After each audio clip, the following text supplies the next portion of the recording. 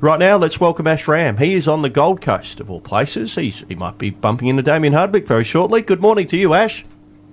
Hey, good morning, lads. Exactly right. How's that for a lead-in, talking about the Gold Coast? And that's where you find us this morning, the National Trade Show after the Australian Fishing Trade Association show, where all the new, all the latest, all the greatest. We're just about to walk into the exhibition centre here and have a look through all the stands. It's a big 2-day show. It's a huge thing, huge part of the calendar in recreational fishing in Australia, guys. And it's pretty exciting to be over here and get first sneak peek at all the new releases, the new products and the new reels that might be hitting our stores very shortly, guys.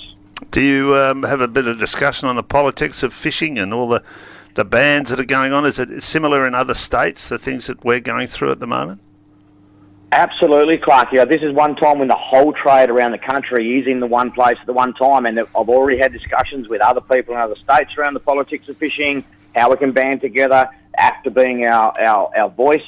It's where we all are part of the same type of group. So we've also had our Tackle World conference here the last 3 days, and I presented to the Tackle World group itself a whole heap of scenarios around the politics of fishing, where it's heading, what we can do as recreational anglers to sound more united, be a stronger voice as one.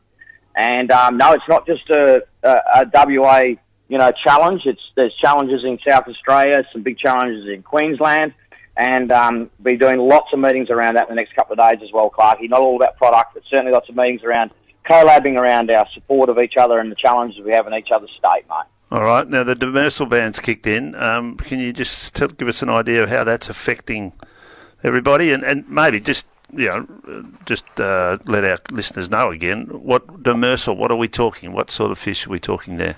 Basically, mate, so demersal are all of our bottom-dwelling species, the slow-growing ones. So you can jump onto Recfish West side or jump onto your app. So basically the key indicators to us are jewfish, pink snapper, breaksea cod, ball-chin grouper, all those bottom swallowtail, nanagai, those bottom-dwelling species. Now, the important thing for rec anglers to hear this morning is that we can still target them from shore, Clarky. So in the previous rules, the 2-month closure that we had for demersal fishing meant that you couldn't target them from land-based as well. But under the new laws that have just literally kicked in midnight Monday night, so came into play on Tuesday, we can currently now target demersals 12 months of the year from the land. So it means that if you catch a pink snapper off the rocks, 100%, it's totally legit. It's going to become a great droning and surf fishing option over the next few months.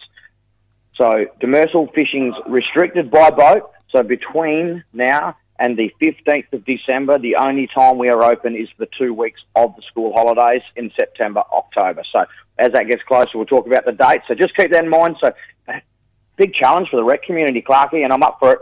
How many different species can we go and target? There's still flathead. You can remember you can still crab in the ocean for the next 4 weeks up until the start of September. So I'm going to start to get a whole heap of photos together. I'd love to see some anglers send some pics into you guys about what they've gone and targeted this week. It doesn't mean we need to put the boat into mothballs. There's plenty of options. We've got to get a little bit creative.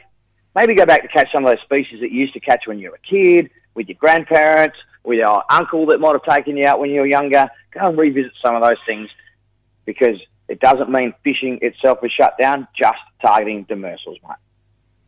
There we have it. Ash Ramm on the Gold Coast with us this morning here on Sports Breakfast. Weather conducive to fishing up there at the moment, I'd imagine, Ash, at this time of the year? Mate, it is absolutely stunning over here. It's nearly the first time we've seen the sun for a couple of weeks. It feels like it's that beautiful 22 to 3 degrees. I don't want to say that because I know it was pretty scrappy on the West Coast yesterday afternoon. Absolutely stunning here. The sun is out. Beautiful 22, 23 degrees today.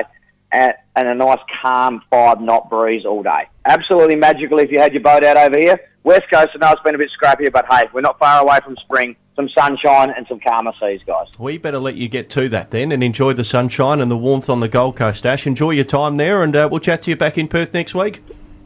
Absolutely, lads. Tight lines. We'll talk next week about what's biting. Nice and local. Cheers, guys. Ash Ramm with us from the Gold Coast this morning, and certainly a beneficial few days. I remember he joined us from there last year. I think he was on the beach last year when we chatted to him. Sounded like he was indoors today, but certainly beautiful weather conditions over there to throw a line in the water. Just take note of that demersal ban that he discussed with us as part of that chat.